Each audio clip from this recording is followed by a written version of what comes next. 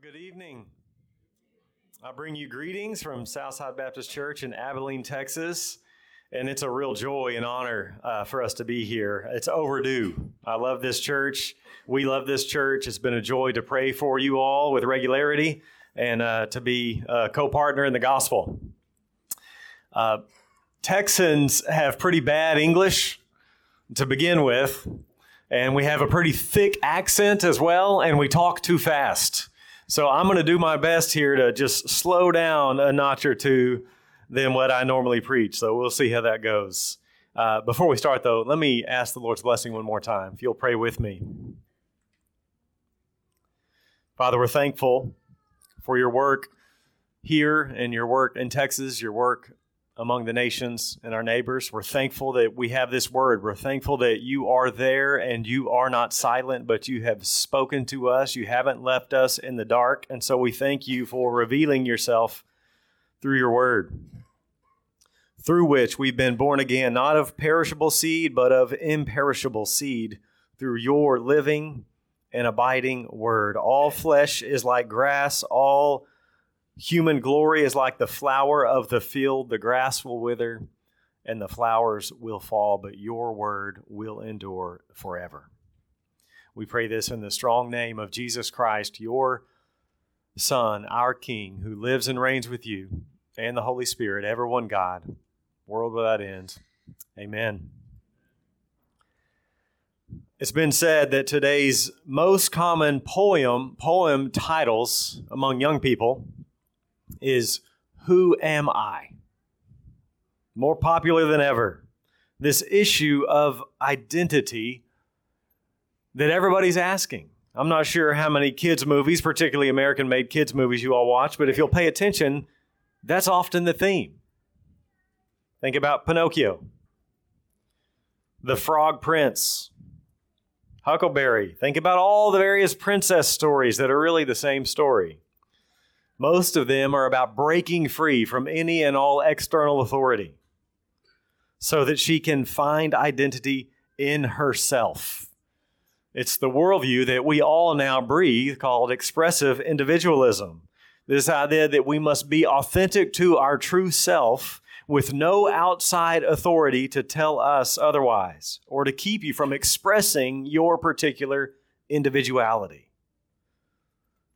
We see it in the princess movies. Belle wants to abandon her provincial life. Rapunzel longs to escape from her tower prison. Cinderella wants to get away from the influence of her wicked stepmother. In Cinderella Part 2, which I'm ashamed to say that, yes, I have seen. I have a 10-year-old daughter, just one, 2 boys, a girl in the middle, 2 boys.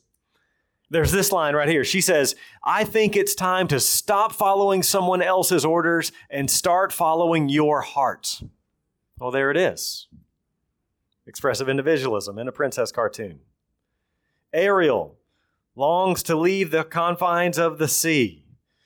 I wonder if Frozen was as popular here as it was in the States.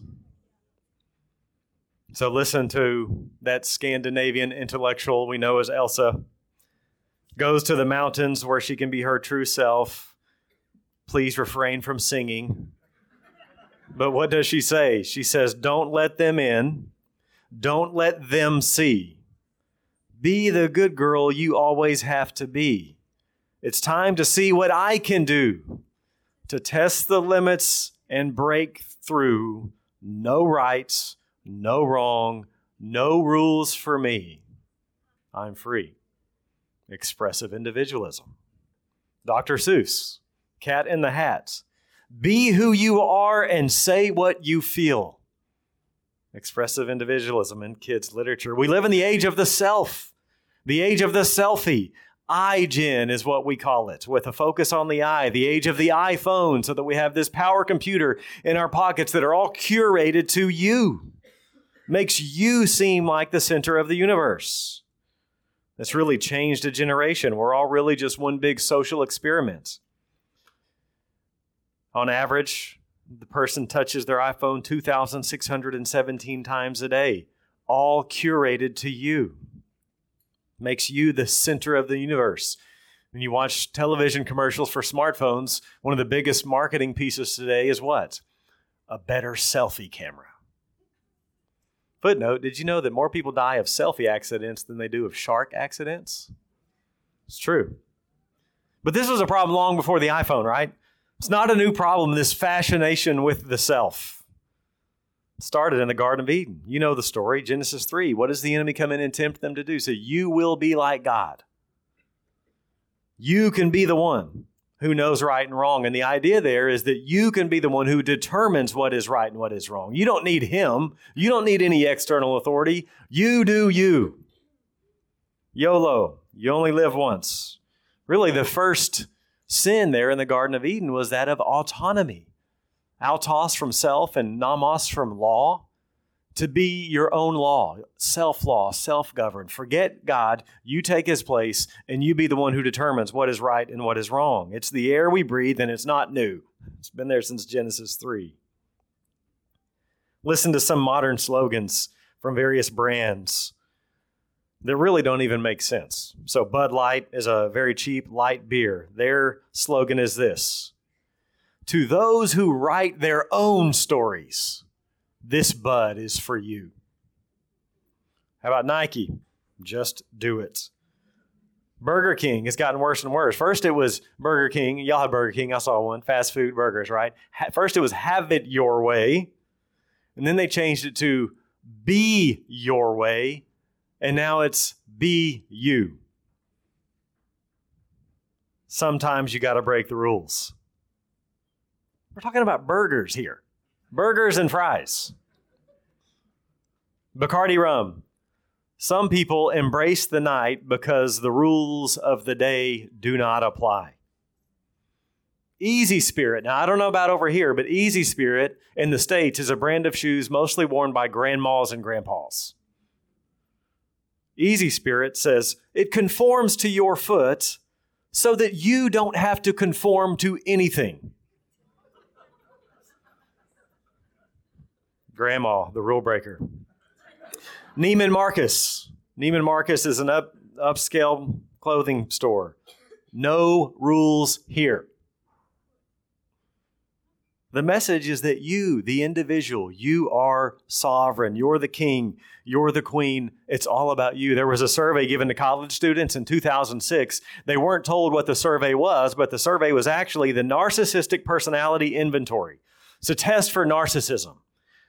But they didn't know that, and so they had various statements that they would have to respond to, such as, I am an extraordinary person, or I am more capable than other people, or everybody likes to hear my stories, or if I ruled the world, it would in fact be a better place. It's been given to students for several decades, but we have seen now a 30% increase in narcissism over the last 30 years. In the 1950s, 12% of teens agreed with this statement, I am an important person. Just 12%. In the 1980s, which was still quite a long time ago, 80% agreed with that statement. 12% to 80%. We don't even realize it, but we're all a bunch of narcissists surrounded by a bunch of narcissists. What was once considered the deadliest sin of all, pride, is now celebrated. Be you. You're the best. Embrace yourself. Express yourself. Promote yourself. You're number one. The author George MacDonald said that hell runs according to one principle, and that is, I am my own. Frank Sinatra, famous song, I Did It My Way.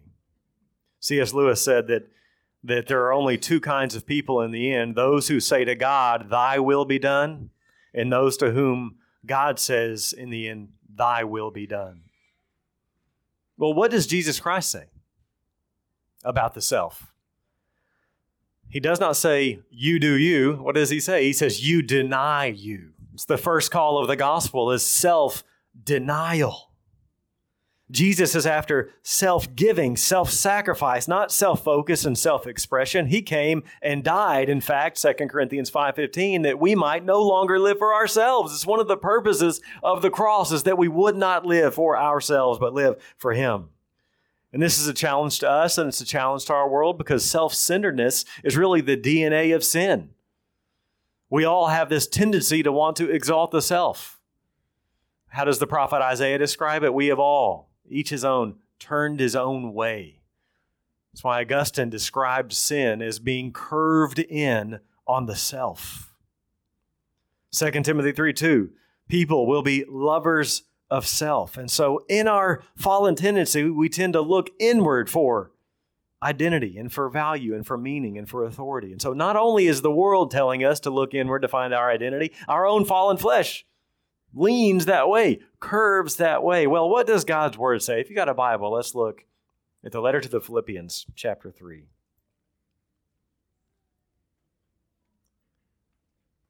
Let's read those first 11 verses. Philippians chapter 3, the Holy Spirit through the Apostle Paul. Finally, my brothers, rejoice in the Lord.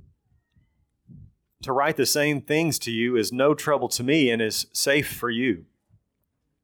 Look out for the dogs. Look out for the evildoers. Look out for those who mutilate the flesh. For we are the circumcision, who worship by the Spirit of God and glory in Christ Jesus and put no confidence in the flesh. Though I myself have reason for confidence in the flesh also. If anyone else thinks he has reason for confidence in the flesh, I have more. Circumcised on the 8th day of the people of Israel, the tribe of Benjamin, a Hebrew of Hebrews, as to the law, a Pharisee, as to zeal, a persecutor of the church, as to righteousness under the law, blameless.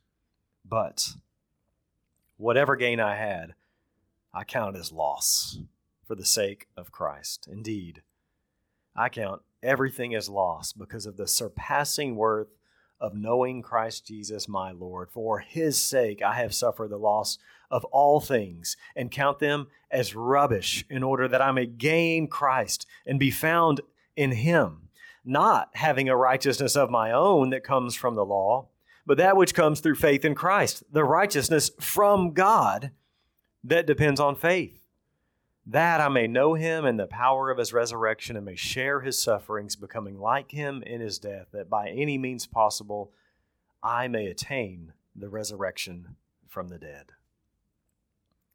Main point is we should find our identity in Christ, not in the self. Let's consider 3 characteristics of the people of God from this passage. First, we worship Jesus, not the self. We worship Jesus, not the self. Look again at those first 2 verses. Finally, brothers, rejoice in the Lord. To write the same things to you is no trouble to me and is safe for you. Look out for the dogs, for the evildoers. Look out for those who mutilate the flesh, for we are the circumcision. Dietrich Bonhoeffer, that German theologian and martyr, noted that normally when you teach information so that you don't have to teach it again. He says this, it's of the essence of teaching that it seeks to render itself no longer necessary. But that's not the case with Christian truth, is it? No. We repeat it weekly. It's the very thing that it requires because we forget so easily. And so we need to hear it again and again, which is one of the reasons why we do eat weekly. It's because we're formed over time with the repetitive practices of corporate worship. And so Paul here says, look, to repeat it's no problem. It's safe, actually. It's good for you. And what does he do here? He warns against false teachers.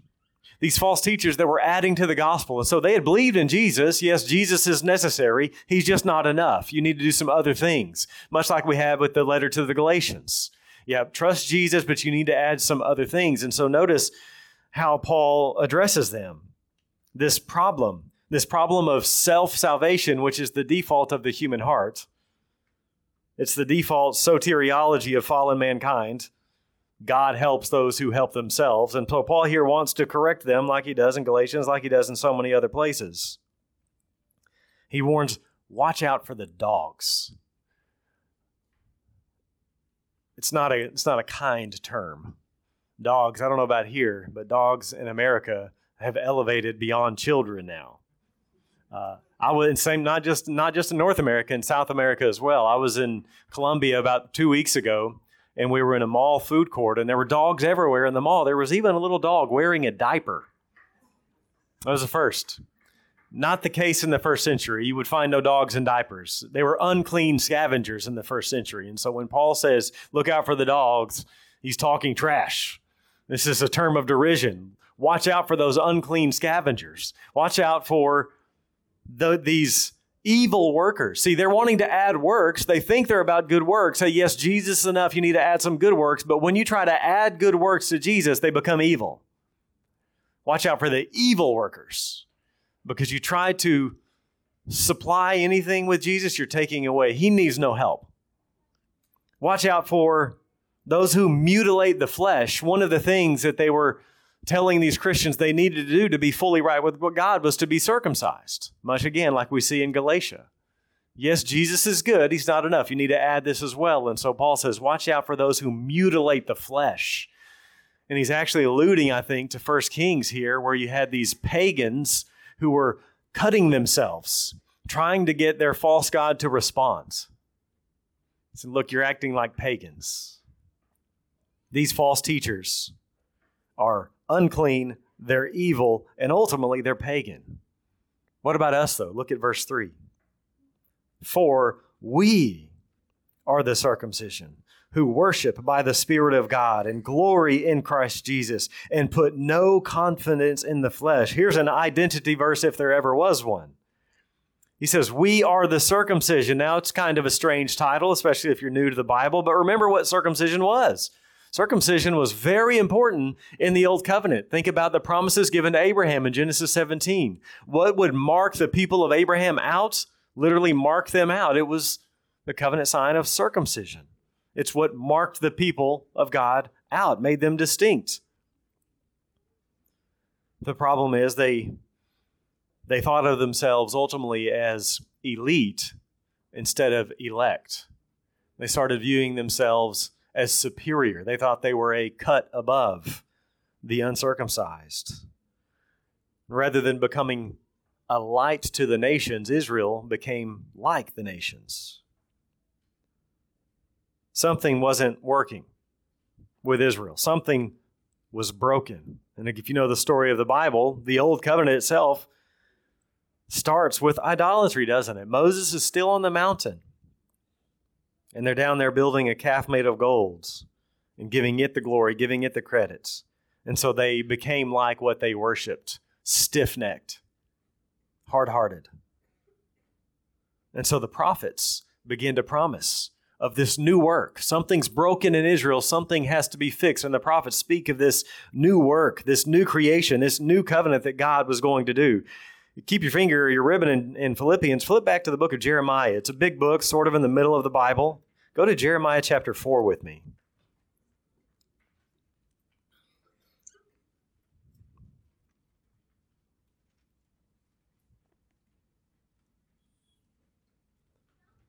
Verses 1 to 4.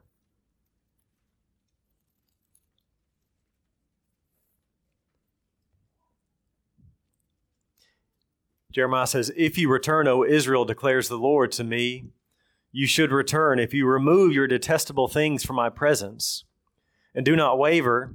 And if you swear, as the Lord lives, in truth and justice and in righteousness, the nations shall bless themselves in him, and in him shall they glory. For thus says the Lord to the men of Judah and Jerusalem, break up your fallow ground and sow not among thorns.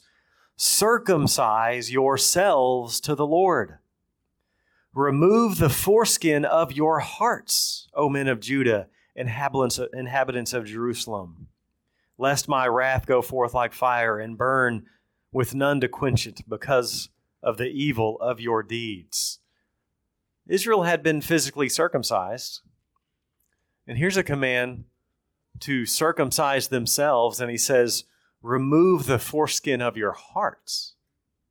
It's taken on a different imagery. It's as if Israel has some outer layer on their heart that makes it impossible to respond to God. And so the prophets promise God's going to do something new. Well, here it's a command, but they can't do it on their own.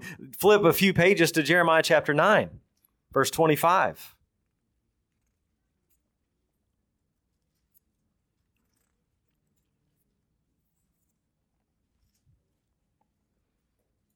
Jeremiah 9:25. Behold, the days are coming, declares the Lord, when I will punish all those who are circumcised merely in the flesh. Egypt, Judah, Edom, the son of Ammon, Moab, and all who dwell in the desert, who cut the corners of their hair. For all these nations are uncircumcised, and all the house of Israel are uncircumcised in hearts. And so this external rite of circumcision won't be enough. There needs to be a second circumcision, a circumcision of the heart. Flip back early on in the story of Scripture to the book of Deuteronomy, chapter 10.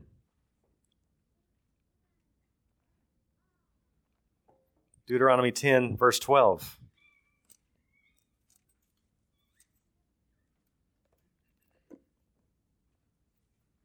Now, Israel, what does the Lord your God require of you but to fear the Lord your God, to walk in all his ways, to love him, to serve the Lord your God with all your heart and with all your soul, and to keep the commandments and statutes of the Lord, which I am commanding you today for your good.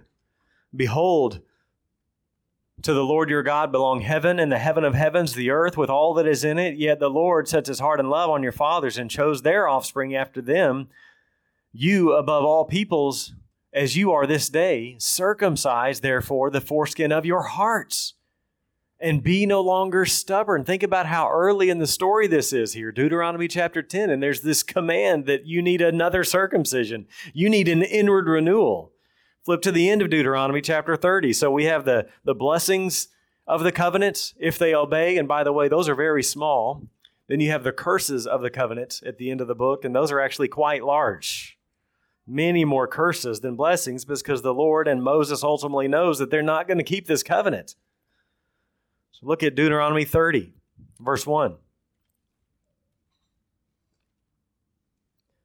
When all these things come upon you, the blessings and the curse, which I've set before you, and you call them to mind among all the nations where the Lord your God has driven you, and return to the Lord your God, you and your children, and obey his voice and all that I command you today with all your heart and with all your soul, then the Lord your God will restore your fortunes and have mercy on you, and he will gather you again from all the peoples where the Lord your God has scattered you. If your outcasts are in the uttermost parts of heaven, from there the Lord your God will gather you, and from there he will take you. And the Lord your God will bring you into the land that your fathers possessed, that you may possess it, and he will make you more prosperous and numerous than your fathers. And the Lord your God will circumcise your hearts and the heart of your offspring, so that you will love the Lord your God with all your heart and with all your soul, that you may live. Those other passages were commandments telling Israel, you must circumcise your heart. Here, you have the subject, God, and the verb, circumcise, this object, your hearts. God's going to do this. God in the future is going to circumcise your hearts. This is the promise of the new covenant, where we find full and final forgiveness of sins and the gift of the Spirit. We'll see this in session 3. The prophet Ezekiel used this imagery of a stony heart being replaced by a heart of flesh. You see, mankind didn't need just a facelift. They needed heart surgery, a transplant. Ezekiel says the Spirit would remove the heart of stone and replace it with a heart of flesh. God would circumcise the hearts of his people. And he does so in the new covenant. So here Paul tells the church at Philippi, you are the circumcision. We are the circumcision. We are the new covenant people of God who have inward transformation. We have new hearts when we trust Christ. We, he says, worship by the Spirit of God. Worship, we hear it a lot, so we don't think about it, but worship in the Old Covenant was a cultic term. People worshiped at certain times and certain places, namely the temple, and usually only priests. But in the New Covenant, the holy place has become the marketplace. The secular has been sanctified. Now all of life is worship because of the Spirit. And so we now are all priests who worship by the Spirit. We are the offspring of Abraham, blessed with the Spirit. We are the circumcision who worship by the Spirit. We are the people of God. What is our identity? It's not about us. It's about being part of a people on whom the end of the ages has come. We are the people of the promise. with circumcised hearts. He said thirdly there, we boast in Christ Jesus. We are the circumcision, we worship by the Spirit, and we boast in the Lord alone. Jeremiah 9 puts it this way, the wise man must not boast in his wisdom, the strong man must not boast in his strength, the wealthy man must not boast in his wealth, but the one who boasts should boast in this, that he understands and knows me, that I am the Lord, showing faithful love. We boast in him. To boast in is to find our identity in. We find our identity in the Lord, in Christ. We put no confidence in the self, in the flesh, this fallen human tendency that wants to exalt the self. We put no confidence there. There's no room for boasting in and of ourselves. This is why we sing, nothing in my hand I bring, simply to the cross I cling. Augustine's favorite verse was 1 Corinthians 4:7. What do you have that you did not receive? The answer is nothing. Everything we have, including the very air we're breathing right now, is a gift from on high. What do you have that you did not receive? And if you didn't receive it, why are you acting as if you did? Everything is a gift. We can't boast in ourselves. Confidence in Christ and confidence in the self are mutually exclusive. They cannot mix. They do not go together. By the way, if you're here and you're not a Christian, really glad you're here. If you're considering becoming a Christian, you know what the first step is? The first step is to lose all confidence in the self. So we sing, I will not boast in anything. No gifts, no power, no wisdom, but I will boast in Jesus Christ, his death and resurrection. Calvin said, we never truly glory in him until we have utterly discarded our own glory. The elect are justified by the Lord in order that they may glory in him and in no one else. So we worship Jesus, not the self. Number 2, we don't look to the self for our identity. We don't look inward for meaning and significance and value and purpose. Look back to Philippians chapter 3, verse 4.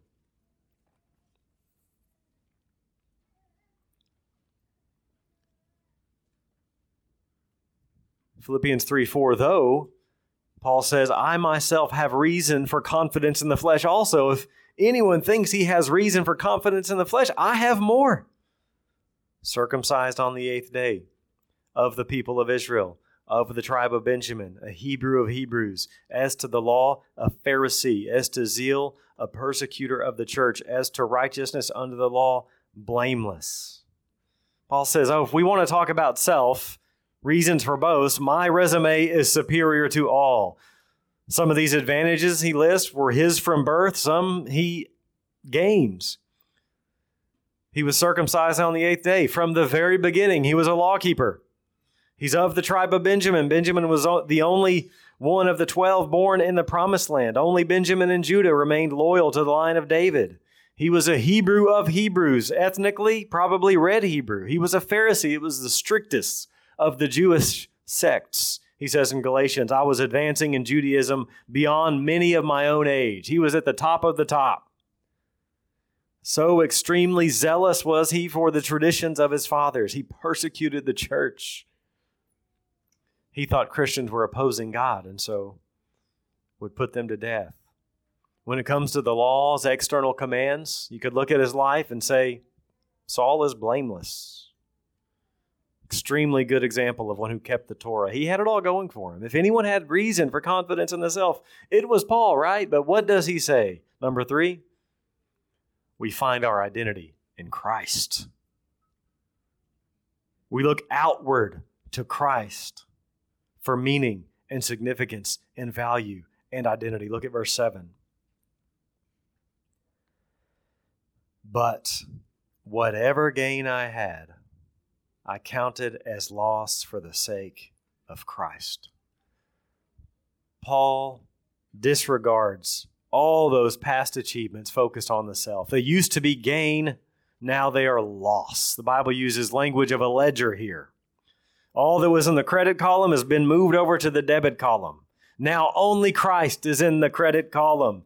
Only Christ is of surpassing value to him, worth more than all we have. That's why Jesus describes the kingdom like a treasure buried in a field.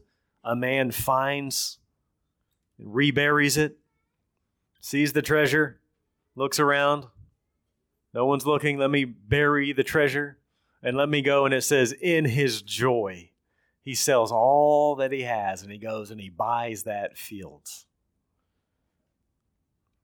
He came to see his entire past as loss. With the bank balance of heaven, none of our self-reformation project counts as credit. Only Christ. Everything else is filth. Literally, that's what he says. Look at verse 8. Indeed, I count everything as loss because of the surpassing worth of knowing Christ Jesus my Lord. For his sake I have suffered the loss of all things and count them as rubbish in order that I may gain Christ. This word is a very crude word, actually. Refuse, filth, excrement, garbage. And so, friends, I would just ask you, what is your life aim? What is your purpose in life? Is it to gain Christ? Is it to know him?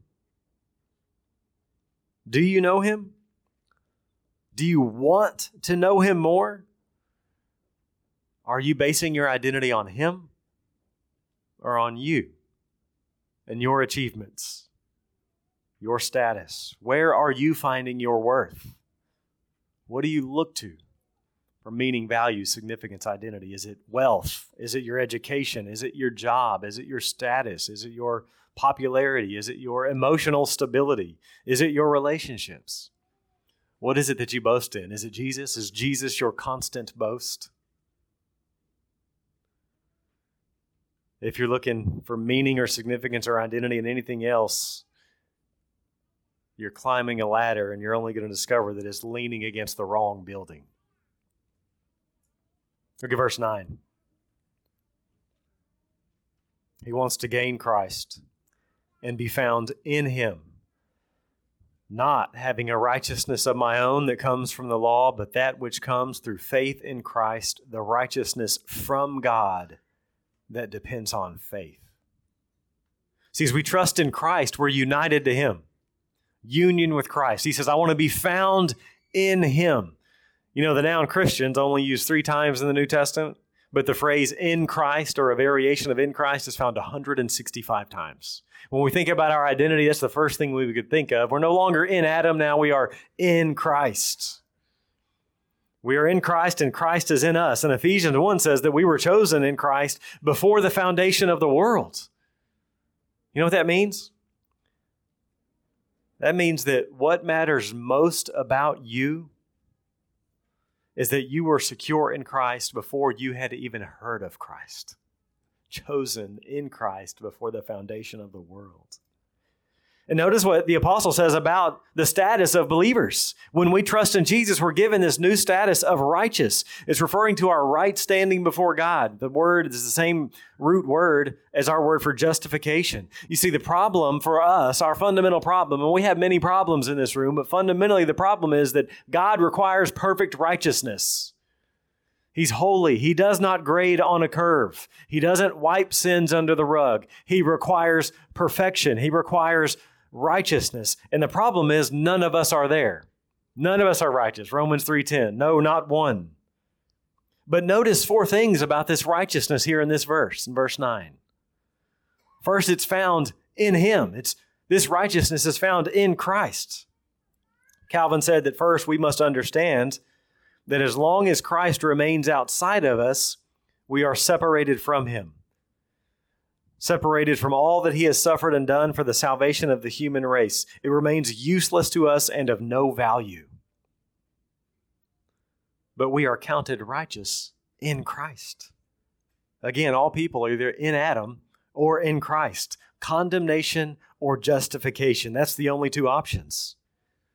And when we trust in Christ, we're united to him and we're counted righteous. We're justified by faith. Romans 3:24. We are freely justified by his grace through the redemption that is in Christ Jesus. Romans 8:1. There is therefore now no condemnation for those who are in Christ Jesus. 2 Corinthians 5:21. For our sake he made him to be sin who knew no sin, so that in him we might become the righteousness of God. 1 Corinthians 1:30, because of him you are in Christ Jesus, who became to us wisdom from God, righteousness and sanctification and redemption. By faith and faith alone, we are united to Christ, and what's true of him becomes true of us. We are declared in the right by faith.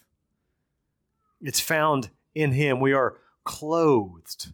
We are robed with the perfect righteousness of Jesus when we trust him.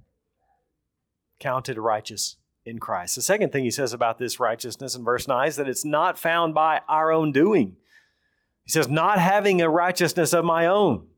We're not made righteous, not declared righteous by our own doing. You can never gain God's favor by good deeds. Doesn't matter how much your good may outweigh your bad. It's never enough. George Whitefield said we might as well build a rope made of sand and climb it to the moon than be saved by our own performance. We are receivers by faith, not earners by our own performance. Flip over to the book of Romans chapter 4, verse 4. Who are we? We are righteous in Christ. By faith, not by our own doing.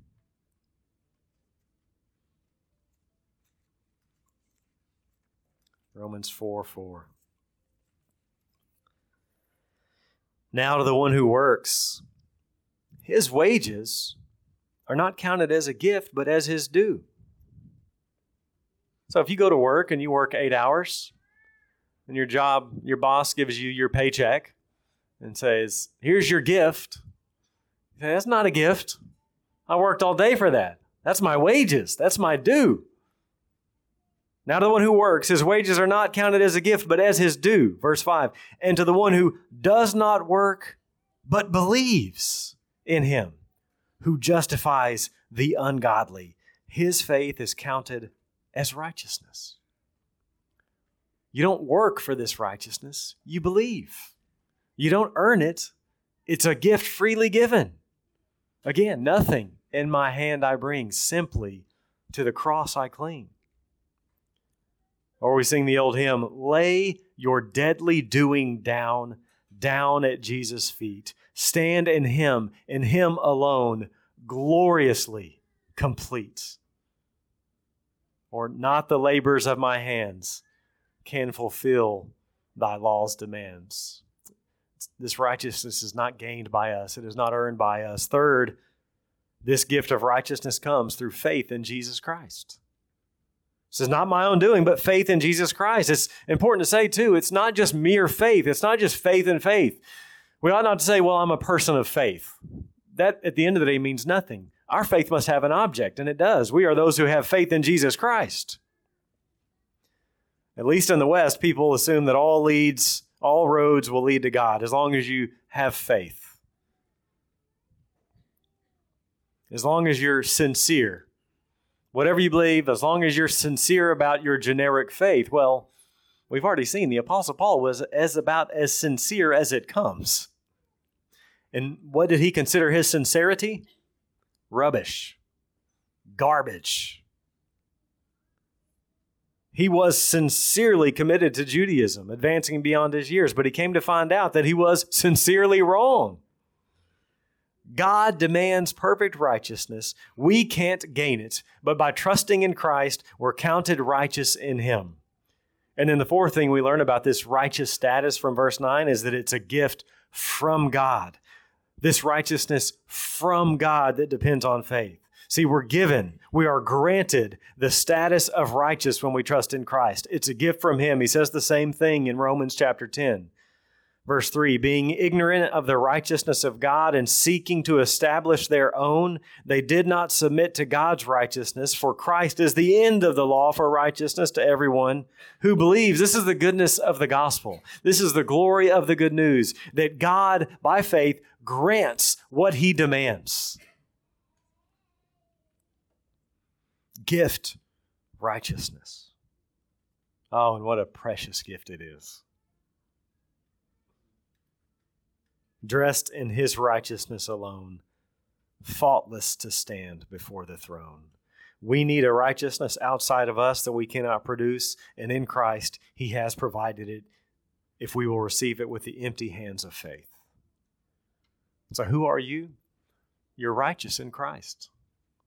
When God looks upon you, doesn't matter how bad your day's been, when God looks upon you, you know what He sees? He sees His Son, because your life is hidden in Christ. He sees the perfection of His beloved Son in whom He's well pleased. So we needed an outward problem. The world has it backwards, right? The world says we have an outward problem and an inner solution. But the worldview given to us by the Scriptures that we've got an inner problem and an outward solution. And this is really the problem of all humans. At the root of the human condition is this struggle for righteousness and this struggle for identity. The question that is the most popular poem of today is, who am I? And do I matter? And do I measure up? All humanity's asking this. I was struck by an interview. It's very old now, but I read the interview more recently with Madonna. Now, I'm not a Madonna fan. I'm sure you're not either. Most of you probably heard of Madonna. I did not realize this, but Madonna is the Billboard, which is a big measurement of success for music in the United States. And Madonna is the number 2 Billboard artist of all time, behind the Beatles. So in terms of what she's trying to do, she's very successful in worldly terms. Her goal is to be at the top. Well, she's pretty close to the top, but she admitted this in a recent interview. In an interview several years ago. She says, "My drive in life comes from a fear of being mediocre. That's always pushing me. I push past one spell of it and discover myself as a special human being, but then I feel I'm still mediocre and uninteresting unless I do something else. Because even though I've become somebody, number 2 Billboard artist of all time, I still have to prove that I am somebody. My struggle has never ended, and I guess it never will." End quote. All people long for this sense of purpose and approval, to be satisfied and accepted and fulfilled, to be happy, to have meaning, intimacy, community, purpose, joy, approval, security, significance, and we're designed to find these not in the self, but in Christ. So don't base your identity on you or your performance, or on the standards that others impose on you. Don't look inward for identity. Don't look outward. Look upward to Christ for your identity. Verse 10. Philippians 3:10.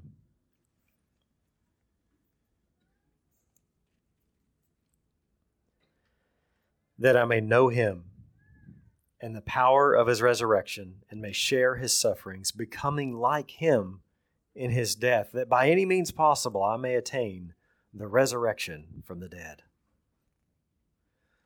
So Paul just wants to know Him. He wants to have this ever-deepening relationship with Christ that ultimately ends in resurrection. He wants to abide with Him. He wants to know the power of life. He wants to know what it is to participate in His suffering. He wants to become like Him in His death. Doesn't mean we'll be crucified by the Romans, but that we die to self for the sake of others again and again and again. Death to self, actually. What's the path to life? It's not self-exaltation. It's death to self for the good of others. Self-sacrifice is the path. C.S. Lewis says, nothing not dead will be resurrected. If you want to get to resurrection of the dead, this is the only path. The way to life is through death to self. And I just find it striking that the Apostle Paul was knocked off his horse 30 years prior to the writing of this letter. And what is his passion still? To know the Lord. Just ask, do you still long to know the Lord? We'll spend all eternity getting to know Him better and better and better. Jesus says, this is eternal life, that you may know, that they may know you, and it begins now. So if you're not a Christian, you may think, you know what, God could never accept me. I'm just too bad off. Well, remember, the Apostle Paul, before he became a Christian, he killed Christians. So your right standing is not a matter of your performance.